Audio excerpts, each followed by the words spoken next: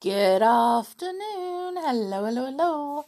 And welcome to chapter 12 of 5 Go to Smuggler's Top.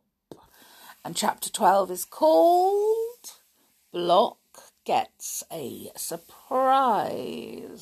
Ooh. Well, are George's mother and father coming to stay there? Let's find out. Mrs. Lenoir came back after a time. She smiled at George. "That was your father," she said. "He is coming tomorrow, but not your mother. They went to your aunt's, and your mother says she thinks she must stay and help her because your aunt is not very well. But your father would like to come because he wants to discuss his latest experiments with Mr. Lenoir, who is very interested in them.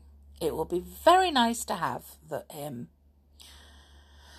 Well, the children would very much rather have had Aunt Fanny instead of Uncle Quentin, who could be very difficult at times. But still, he would probably be talking with Mr. Lenoir most of the time, so that would be all right. They finished their game with Mrs. Lenoir and went up to bed. George was to get Timmy to take him to her room. Sooty went to see that the coast was clear. He could not see Block anywhere. His stepfather was still away from the house. Sarah was singing in the kitchen, and the little kitchen maid Harriet was knitting there in a corner. Block must be out, thought Sooty, and went to tell George that the coast was clear. As he went across the landing to the long passage that led to his own room, the boy noticed two black lumps sticking out at the bottom of the thick curtains drawn across the landing window. He looked at them in surprise and then recognised them. He grinned. "So, old Block suspects we have a dog, and he thinks it sleeps in George's room or Julian's, and he's posted himself there to watch," he thought. "Ha, ha! I'll give Block a nasty shock." He ran to tell the others. George listened alarmed, but Sooty, as usual, had a plan. "We'll give friend Block an awful shock," he said. "I'll get a rope and we'll all go down to the landing. I'll suddenly yell out that there's a robber hiding behind the curtains, and I'll pounce on Block and give him a few good punches.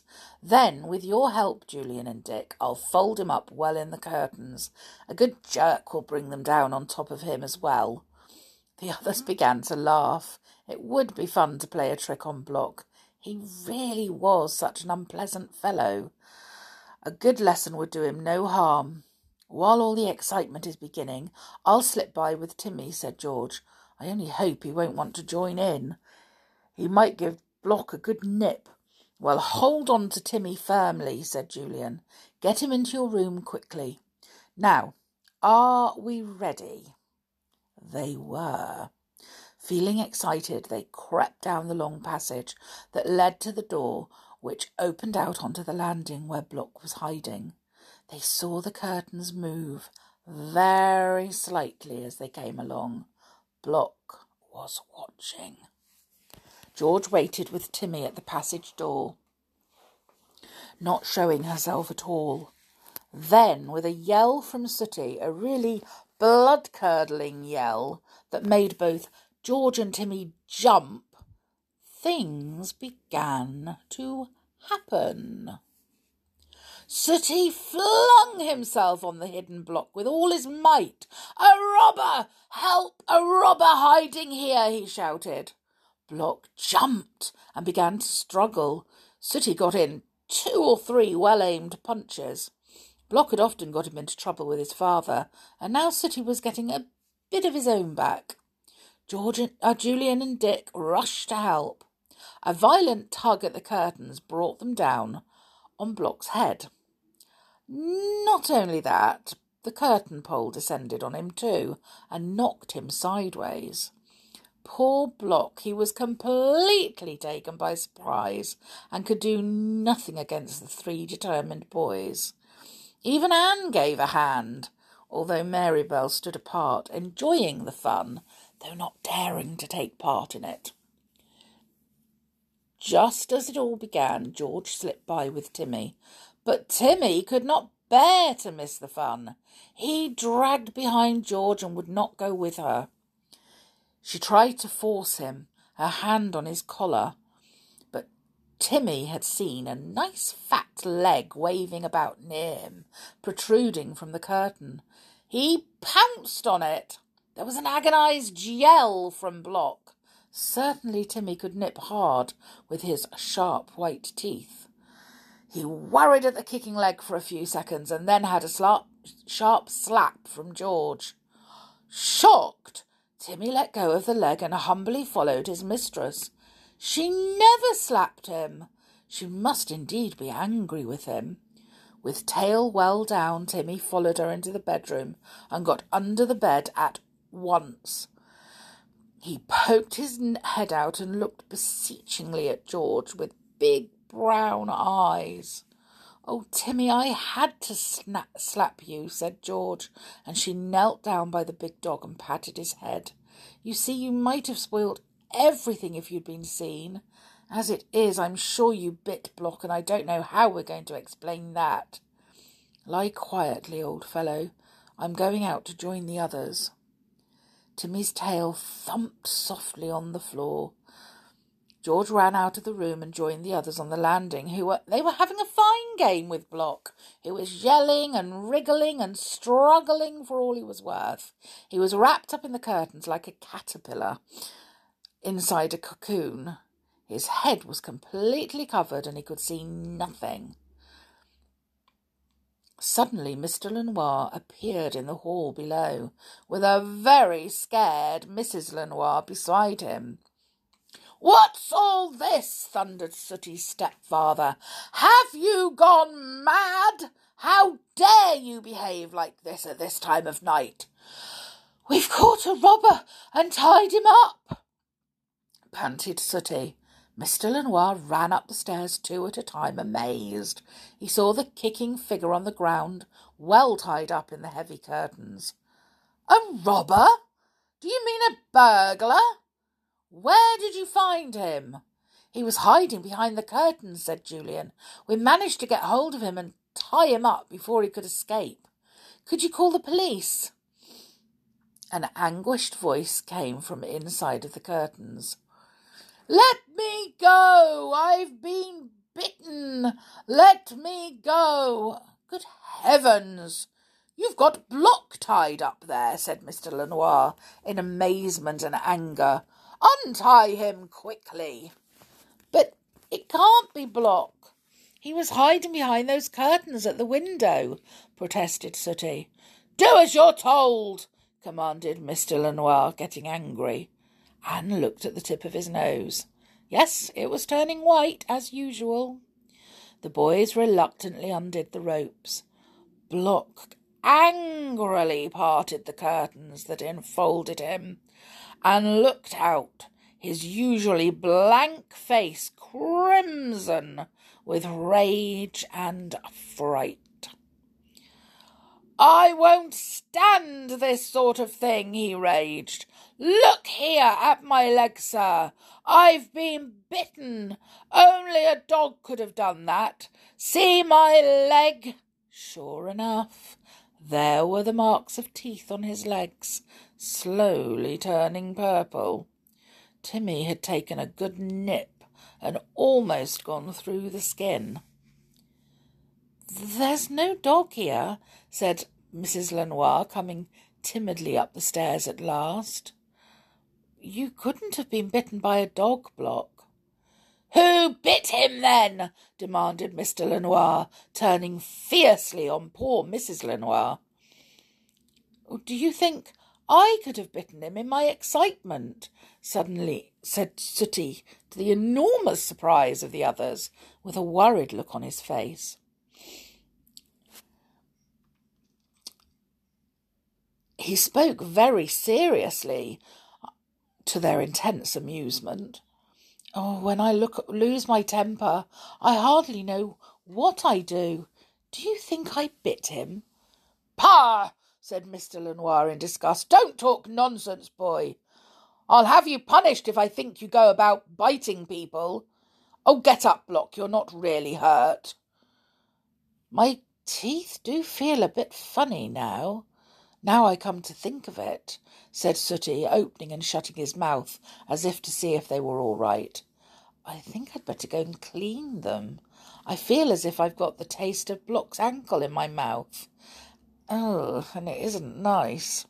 Mr. Lenoir, driven to absolute fury by Sooty's impudence, reached out swiftly to smack him across the ears, but Sooty dodged and ran back up the passage. "Just going to clean my teeth," he called, and the others tried to keep from laughing. The idea of Sooty biting anyone was absurd.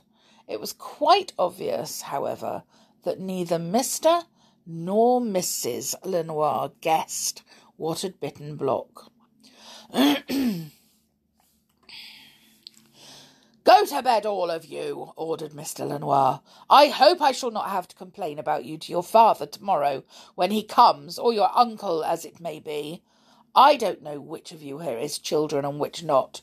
I'm surprised at you, making a nuisance of yourselves in someone else's house, tying up my servant. If he leaves, it will be your fault." The children hoped fervently that Block would leave. It would be marvellous to have the deaf, blank-faced fellow out of the house. He was on the watch for Timmy, they felt sure.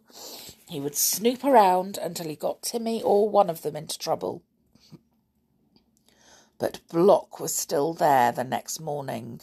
He came into the schoolroom with the breakfast, his face almost as blank as usual.